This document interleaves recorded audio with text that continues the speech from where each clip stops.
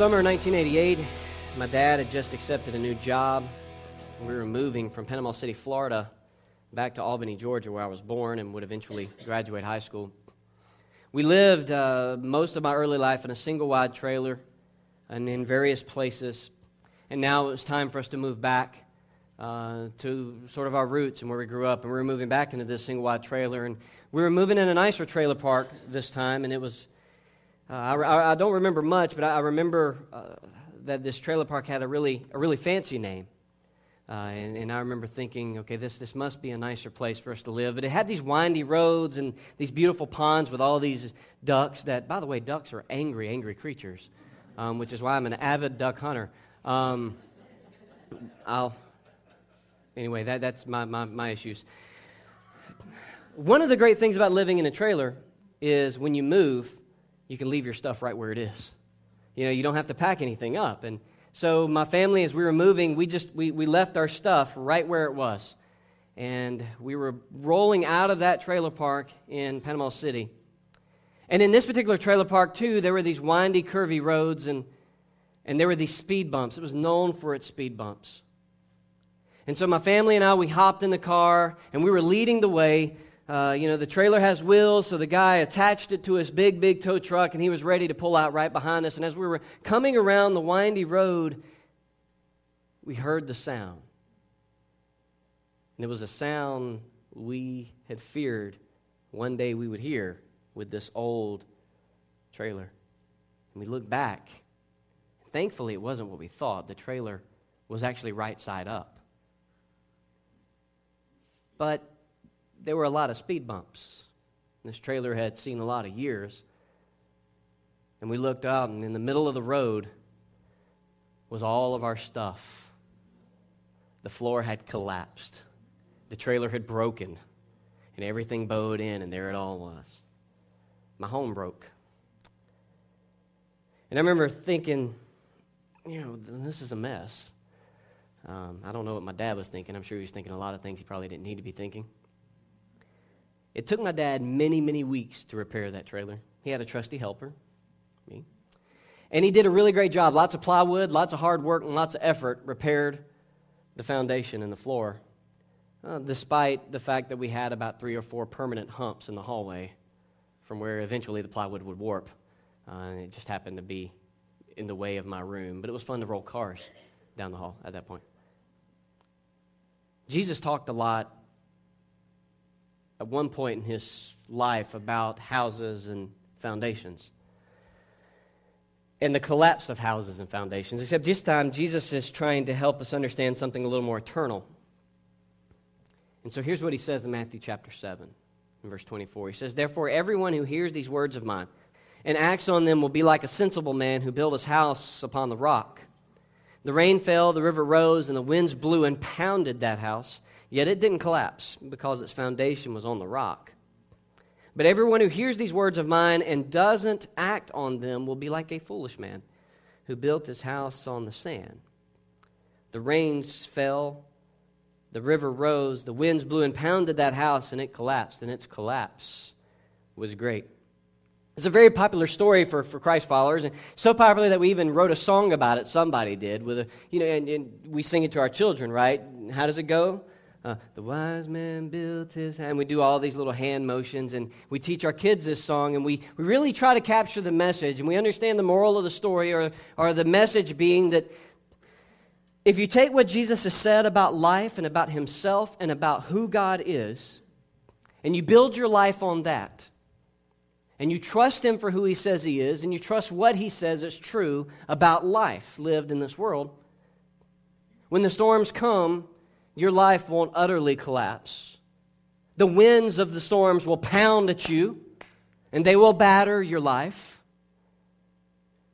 But you will stand, you'll live well, you'll suffer well, you'll be dramatically affected, but God will bring a sense of restoration and healing in your life because you built your house upon this foundation of Jesus and his word, and your life can be restored, though it may look profoundly different than what it was before.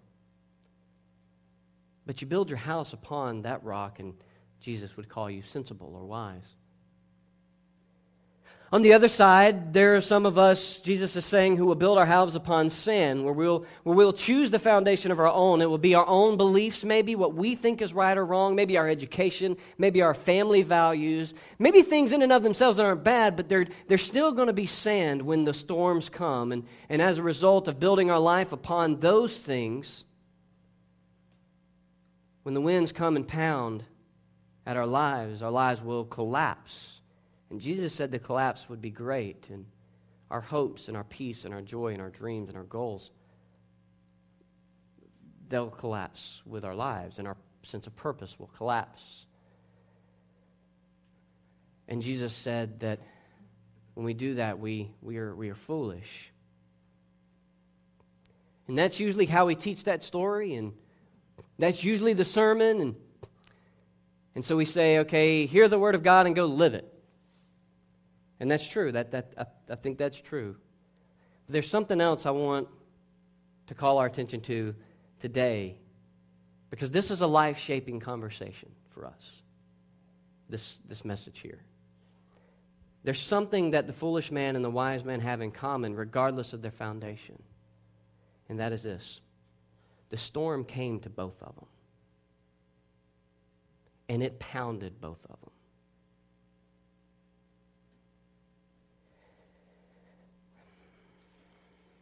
The storms of suffering and sorrow, trial and disappointment will visit all of us. And its winds and its effects will pound our lives, regardless of where we've built our life. I had a man once suggest to me, if you want to raise your son and raise him well, then teach him, by all means, teach him to suffer well. Because suffering will come.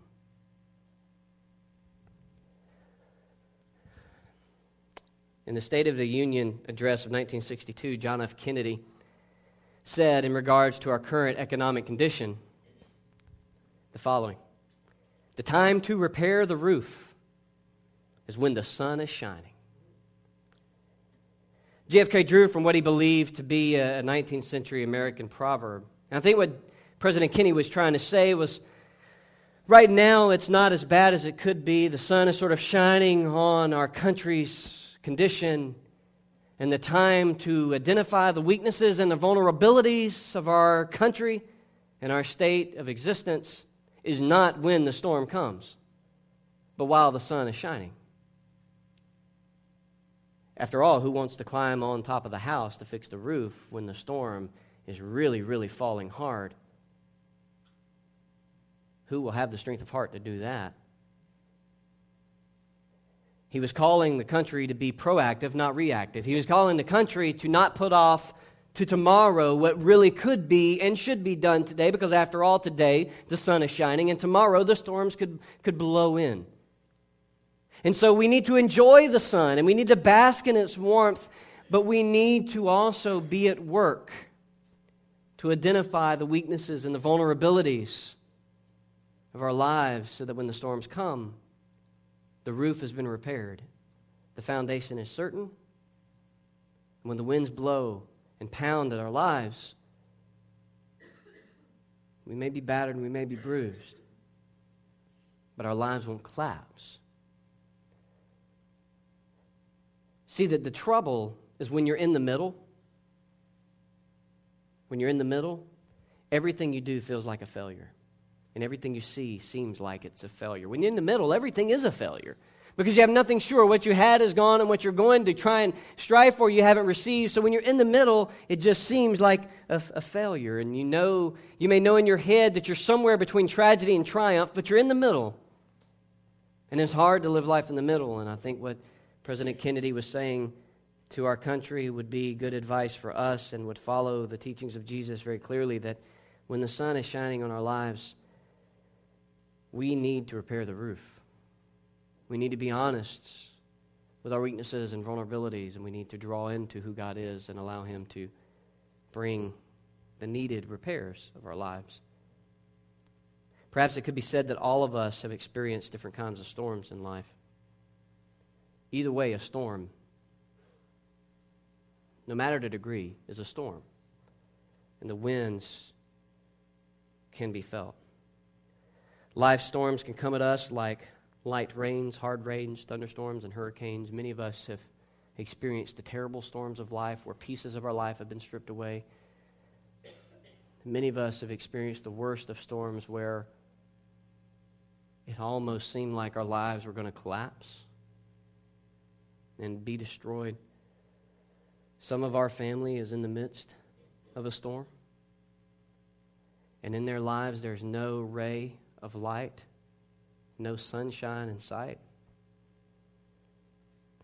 Some of you who are in that storm wonder if the sun will ever rise again. But there were times in our lives where the sun was shining. There are times in our lives where the storm had not yet come. And what Jesus is trying to encourage us and help us understand is the foundation that we have chosen to build our lives upon, or the foundation that we from this point choose to build our lives upon, will dramatically affect how we live in the midst of the storms. Whether we live well and suffer well, or whether we live poorly and suffer poorly. And Jesus is calling our attention to this reality of the world. Some of us right now feel like there is no real hope because we're in the middle of the storm. I read on one very precious person's Facebook status that life isn't about waiting for the storm to pass, but learning how to dance in the rain. When you're in the storm, you're in the storm. And where you built your foundation, if your foundation is sure, you might be able to dance. If your foundation is weak, you might not be able to dance. And Jesus is calling us to be aware of this foundation upon which we build our lives. And we choose which foundation to build our lives upon. But the choice for us needs to be made not when the storms have come. The choice for us needs to be made when the sun is shining. Some of us right now feel as though the sun is shining in your life. Maybe the clouds are a little there, a little gray, but for the most part, the rains aren't pouring down in your life, and there's a little sun there. And what I've discovered, in ministry and in just life in general, and you see it in the movies, people really draw into God or press into God when, what? God is all they have.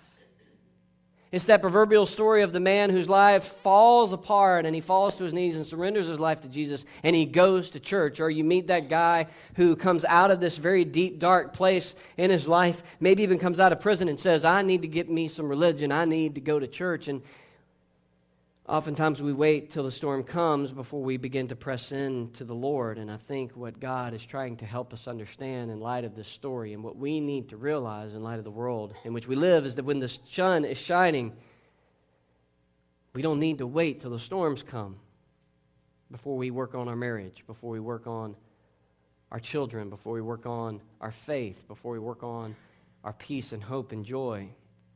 We need to repair our roofs while the sun is shining. No matter what your circumstances, I think, as far as I can see it, three things are certain. Storms of suffering and sorrow, trial and disappointment will come to all of us. We must learn to suffer well. We can learn to suffer well.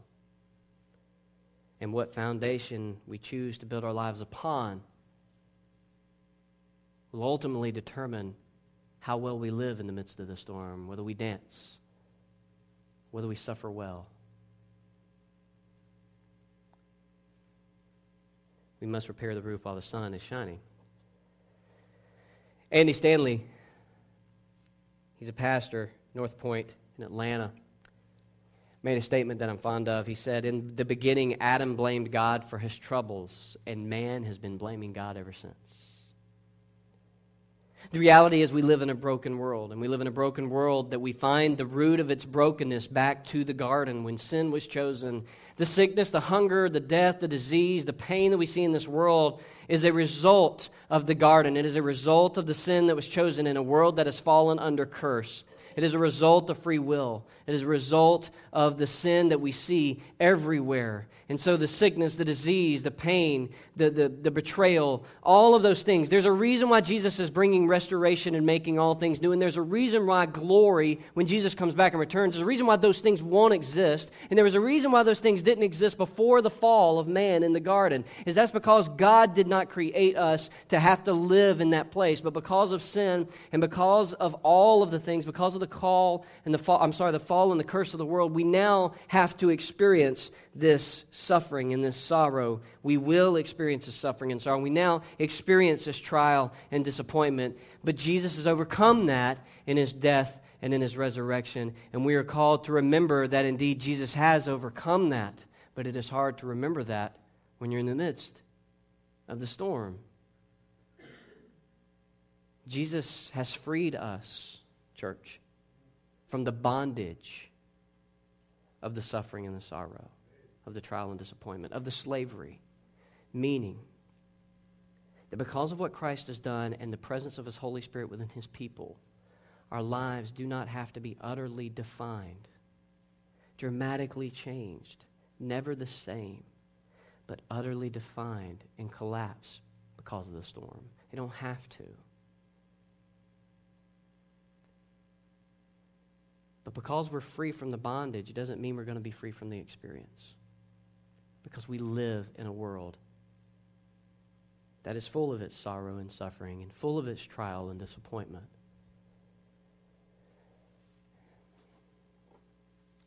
I realize that this is easier preached than lived. I've had my share of sorrow. Pales in comparison to some of you. And I believe that there are some storms that are worse than others. But storms are still storms. Suffering and sorrow is still suffering and sorrow. And we're going to experience it here. But we do not have to be in bondage because of it. And that is the life-shaping conversation we have to have. And we do that together. And we cannot buy into this false notion, because many Christians buy into this false notion that if you're just in the will of God, you will be safe. Matter of fact, we derive, I really adore how Christians develop this bumper sticker theology. You familiar with what I'm talking about? Jesus saves, good, he does, and good. And all these different bumper stickers that we put on there that espouses these beliefs and these religious truths, and the bumper sticker of the safest place to be is within the will of God, and we sort of promote that. But I have a real struggle with this bumper sticker. Hebrews chapter 11, it's a chapter that Christians lean upon. It's a chapter that most of us really, really appreciate. We've deemed it the Faith Hall of Fame because it's full of stories of people who, were in the will of God and living for God and experienced victory in God, even in their own present life. And that is true. That can happen. We don't need to live long-faced, and we don't need to live joyless. That is the point of Jesus' story. We build our house upon the foundation of who he is and his teaching and his word, and we draw in together, and we live life that way. Our lives don't have to collapse. And we see in Hebrews 11 lives who didn't collapse. And we go to that, and we really, really like the first half of Hebrews 11. But many times, and I don't know how many times you've heard a sermon on it, we don't really like the second half of Hebrews 11, and rightfully so, because in the second half of Hebrews 11, God's people who are squarely in the middle of the will of God come head to head with the gritty, nasty, dirty suffering and sorrow of life. The writer says this in verse 32, "And what more can I say? Time is too short for me to tell about Gideon, Barak, Samson, Jephthah, of David, and Samuel, and the prophets, who by faith conquered kingdoms, administered justice, obtained promises, shut the mouths of lions, quenched the raging of fire, escaped the edge of the sword, gained strength after being weak, became mighty in battle, and put foreign armies to flight. Yes, we like that. Women received their dead raised to life again. Yes, we like that, but not the rest. Some men were tortured, not accepting release, so that they may gain a better resurrection. It's victory. And others experienced mockings and scourgings, as well as bonds and imprisonment. They were stoned, they were sawed in two, they died by the sword. They wandered about in sheep skins and goat skins, destitute, afflicted, and mistreated. The world was not worthy of these. They wandered in deserts, mountains, caves, and holes in the ground.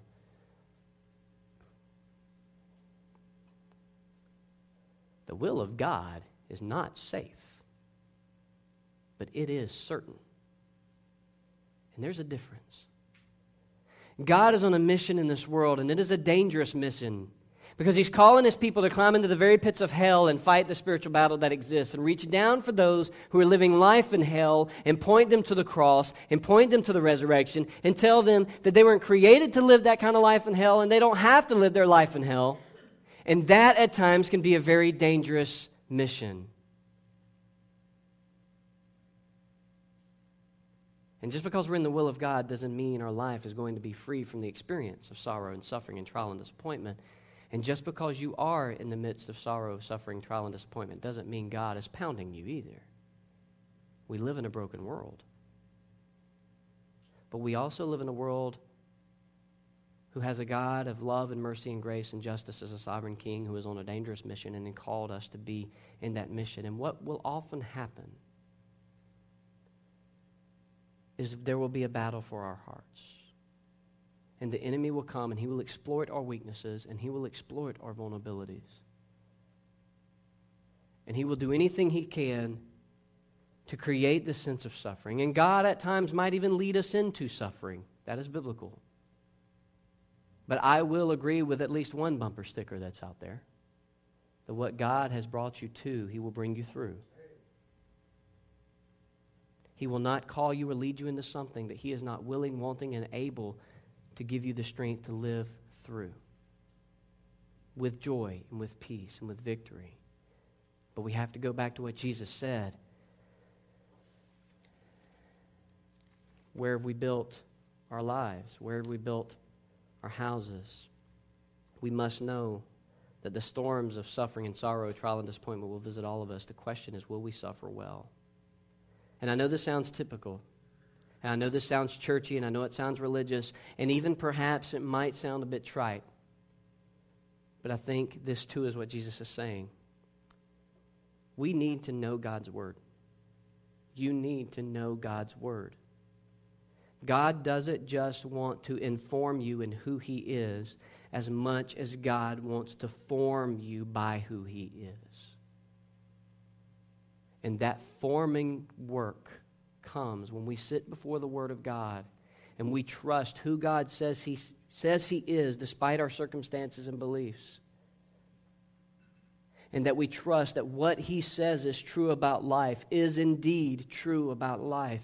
And the only way we're really going to be able to know that is if we sit before the Word of God and allow the Word of God to come into us and allow the Word of God and what God is saying about Himself shape us, form us, and so that we may trust Him more in the midst of the storm. So that we can indeed suffer well, because the fruit of the Spirit, even in the storm, is still joy. It's still love. It's still peace. Somehow, it's still those things. And even if God is leading us to the storm so that we can be strong, He's leading us to the storm so that we can be strong, so that we can come out of that storm a more mature, stronger, enduring heart, enduring soul. Who knows? So that maybe one day when other people find themselves in the midst of the storm, whether God brings them to it or the enemy leads them to it, or life just hits them in between the eyes, you as one who's endured and who's been strengthened and who has gone through the storm, that you have seen God redeem and that you are seeing God restore, you may be just the person person to speak the word of encouragement and hope. You may be just a person to look at them and say, here's what God is saying about himself. And I know you may not even want to hear it. I know you don't even believe it, but in love and in grace and in mercy, here's what God says about himself. And don't give cliche answers. And please don't give that, give it to God kind of answers. And I don't mean to offend anybody, but that doesn't help a lot of times. Because sometimes we don't even know how to give it to God. And that's sometimes the struggle of the storm. But we can all fight for one another in prayer when those storms hit. And if you've gone through that storm and come out dry over time, you might be the person to sit with them and love on them and listen to them and maybe point to some promises that God has made and lead them and encourage them to base their life upon that foundation and not some foundation of emotion or even pain. It's like Hebrews 11:6 says. It's one of my favorite verses. It's in the same chapter. Now, without faith, it is impossible to please God. For the one who draws near to him must believe that he exists. And here's my favorite part. And rewards those who seek him. God is not going to play games with our lives, even in the midst of the storms.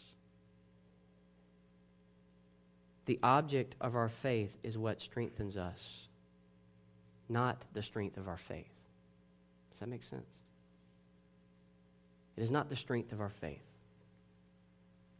Do we need strong faith? Yes. It's not the strength of our faith. It's the object of our faith. It is the God that our faith is placed in. And even when we struggle to be faithful, he is always faithful. And so he gives us one another to call one another's attention to his faithfulness. He gives us his word. He gives us his word, his promise, his unchanging eternal word to remind us that he is always faithful and he is ever present.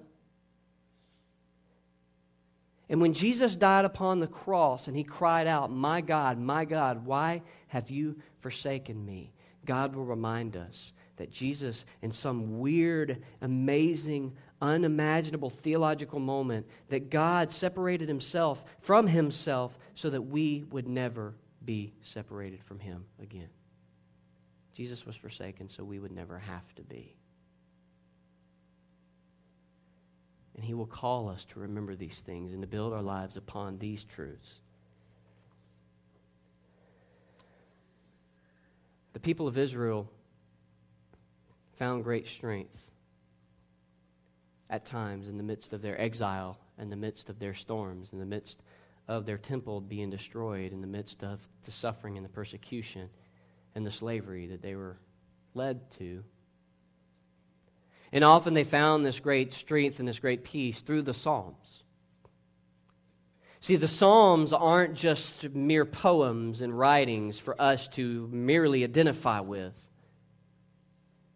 They're not about us, the Psalms, even though we will use Psalm 23 and we will use these Psalms and we'll find great peace and hope in them. And I believe that is a beautiful thing. But I want us to understand something, just one little thing about the Psalms. The Psalms are not about us. The Psalms are created and are there to cast a vision of who God is. And you will find in the Psalms the rawest of emotional experiences. You will find in the Psalms God's people, whether Asaph or David or some other unknown psalmist going through the storms of life, whether people trying to kill him, kill his family, or whatever the case may be. And you will find them clinging to a picture and to an image of who God is and being honest with who God is, being honest with how they feel, letting God know what they feel, because what they feel will not scare God off of his throne. He wants to know, but he wants us to draw into him. And so you see that in the Psalms. And so the Psalms become a formative worship experience for God's people because the Psalms become their songbook. It becomes their hymnal. It is what they worship to. And in that worship, they get to worship to these great pictures and these great images of who God is, and it forms them, it shapes them, it changes them, it strengthens them. And it was this painted image of God that they might learn to suffer well. So I wanted to read Psalm 92. Because this is a psalm I feel that there's many psalms, but we can draw strength, we can draw hope, we can be reminded to repair the roof while the sun is shining, not just when the storms come, if we worship through the psalms. The psalmist says, "It is good to praise the Lord, to sing praise to your name, Most High, to declare your faithful love in the morning and your faithfulness at night. With a 10-stringed harp and the music of a lyre. For you have made me rejoice, Lord, by what you have done. I will shout for joy because of the works of your hands. How magnificent are your works, Lord. How profound your thoughts. A stupid person does not know. A fool does not understand this. Though the wicked sprout like grass and all evildoers flourish, they will be eternally destroyed. But you, Lord, are exalted forever. For indeed, Lord, your enemies will perish. All evildoers will be scattered. You have lifted up my horn like that of a wild ox. I have been anointed with oil. My eyes look down on my enemies. My ears hear evildoers when they attack me. The righteous thrive like a palm tree and grow like a cedar tree in Lebanon. Planted in the house of the Lord, they thrive in the courtyards of our God. They will still bear fruit in old age, healthy and green. To declare, the Lord is just. He is my rock, and there is no unrighteousness in him. You have here the psalmist drawing upon the works and the promises of God, not their experiences of God, not what they've been told about God, not what their emotions tell them about God. You have here the psalmist drawing on the objective work of God, what God has done in the hand of human history, to remind that psalmist in this midst of a time where enemies are right at their feet, where the evildoers are whispering in their ears. This psalmist is in the storm and the suffering and the sorrow. This psalmist is in the trial and the disappointment, and this psalmist at this particular time in this psalmist's life looks back at the words and the wondrous works of God and finds some sense of strength. And I believe it has to be a supernatural movement that does that. Because some of us in the midst of storms read that and say, whatever. But if we sit down and we just let that come into us, maybe, just maybe the Spirit of God will remind us of who God is. Maybe we will be reminded that He is faithful in the morning and that He is faithful at night. And even if the sun is shining on our lives, we don't need to wait till the storm comes. We can go to this psalm and we can be reminded right now, while things are good, while things are great, that God's faithfulness is there in the morning and His faithfulness is at night. We are positioned in the midst, in the middle. We are sandwiched between His faithfulness. And we trust that. And if we just press into that, though we may struggle to believe that, we will be like a tree planted in the courtyards of the Lord. And just as when a drought comes, the tree's roots press deeper into the ground to find strength and water and life, we too might have the grace and the strength from God that when the storm comes or when the drought comes, that we will press deeper. We'll press deeper into who God is, and our foundation will become more certain. And maybe we will learn, and maybe we will be empowered to suffer well. While the sun is shining in your life, when everything is going fairly well and you're gainfully employed, your loved ones are healthy, or your mortgage is on time, know God, be in His Word to fully know Him, be formed by Him, and trust Him more so that when suffering comes, you might suffer well. When the clouds have set over your life and you can smell the storm coming, know God and be in His Word now to fully know Him, be formed by Him, and trust Him so that when suffering comes, you might suffer well. While the storm is falling and the winds are blowing and pounding away at your life in God's grace, may you know God. May you draw into His Word to fully know Him and be formed by Him and trust Him more so that when suffering is still present, you may, in God's grace, suffer well. And may we as a church family rally around those in our midst in love and in grace and above all in prayer who are suffering, so that they may be lifted up, so that they may be called to the faithfulness and the wondrous works of God, so that they may somehow suffer well.